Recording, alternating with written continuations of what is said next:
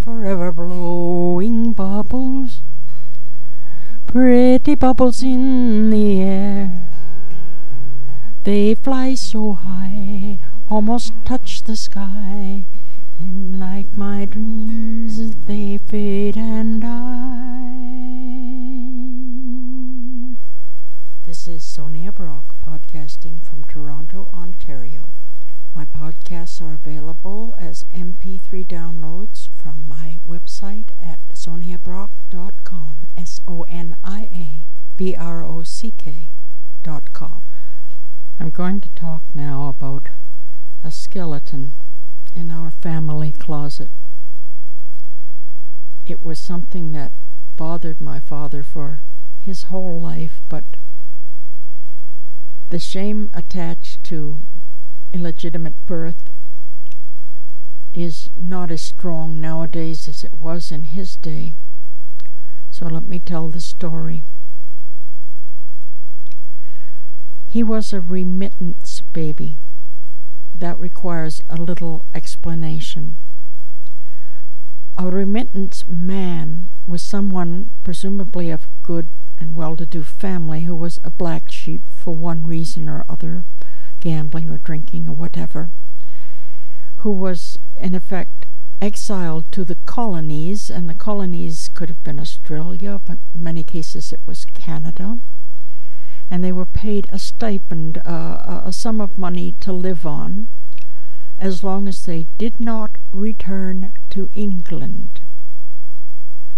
Well, my father was not guilty of any such sins, but he was the illegitimate child of aristocracy. The family were barristers. It was a custom for the privileged classes in England for the younger sons to go into law, the clergy, sometimes medicine, and of course the army. And they were barristers. His father was the son of barristers, and he had an affair with the gardener's red-haired daughter, and offspring was produced, and that offspring was my father, William. The family was an honorable one. They did right by him. They found a couple who were willing to emigrate to Canada and take the baby with them. I've always had a question in my mind as to whether my father's adopted mother was perhaps his real mother, because she had red hair, and that's always been a question in my mind. But in any case, they emigrated to Canada. He was a toddler at the time. He was running about on the deck of the ship with a lollipop in his mouth, and he fell and jammed it into his throat and had a bit of an accident there, but survived it. And they got to Canada and settled in the Port Dover area, where he was raised as their own child.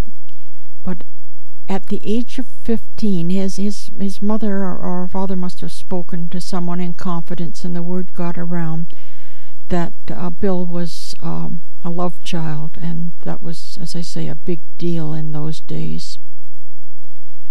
Well, he was so mortified and so ashamed, and he would doodle around on the piano when he was disturbed and he didn't want to talk, and he doodled around on the piano, and she talked to him, and he said he decided to join the army. Well, he was only 14 or 15 at the time, so he had to have her permission. And somewhat reluctantly, she gave her permission, and he had to stay in school for another year until he was 16.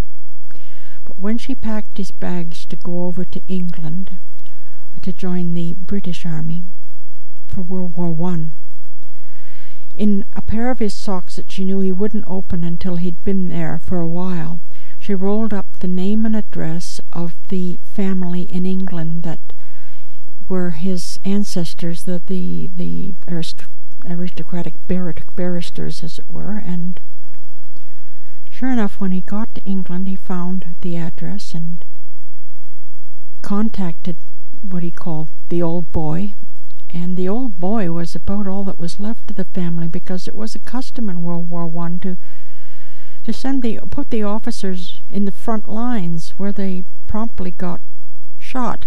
So there weren't any people of the male variety left in that family, the young ones, and my dad was it. But he was a wild boy, and he might have come into some money and some recognition, but they found him a bit wild, so it didn't happen.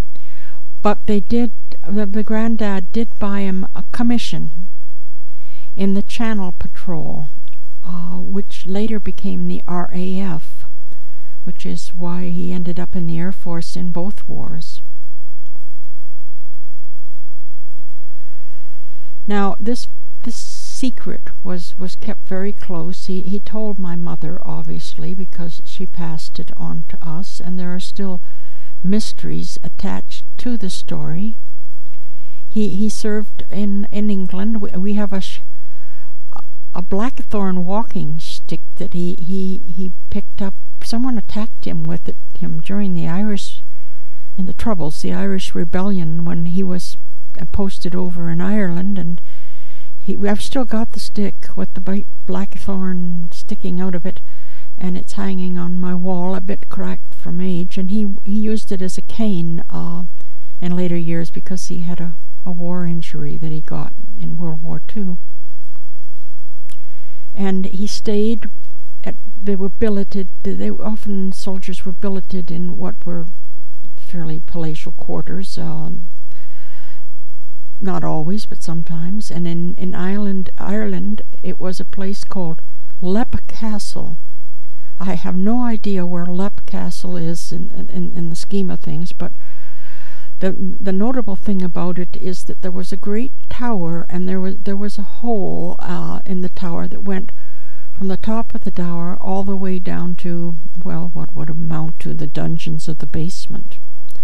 And if the lord of the manor, and these must have been fairly crude feudal times, if the lord of the manor had a very particular reason for disliking someone, they were brought to the top of the tower step by step, winding their way up, and then invited to leap or leap down into the hole, where they would be, of course, dashed to pieces in the rocks below. And that was why it was called Leap Castle.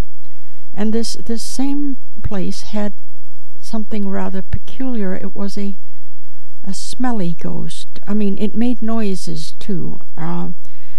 They were sitting down to dinner at one time, and where they were billeted, and the lord of the manor was there, and there were these noises and bangs and so forth, and then there was this dreadful smell, and they all looked at one another, and the laird said, "Well, don't pay any mind to that. It's just the ghost. He's a smelly ghost." First I've heard of such, but apparently they do exist. I don't know too much about my dad's World War II services. He was a bombing and gunnery instructor, and at one point in time he was in a plane. He didn't go overseas in the Second World War due to age. He was older then. But he was in a plane that was a part of a training mission, and the plane went down, and everybody in the plane was killed except my father, and that's where he got his leg injury that he used the blackthorn stick for, or cane for. And he never quite got over that. It was a kind of a, why me? Why did I survive? Everybody else is gone kind of thing, and others who have been through this kind of experience can relate to that properly. I can't. I only know that he would go into depression sometimes and go down in the basement and listen to Bach and opera and stuff, and just get away from it all, and so forth. And he was a good man.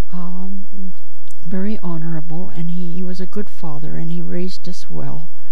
There were 4 of us children, and he raised us all well. And finally, the very last child, his first name was Brock. I used my mother's maiden name as a last name. Brock Pricker was finally the long-awaited for son.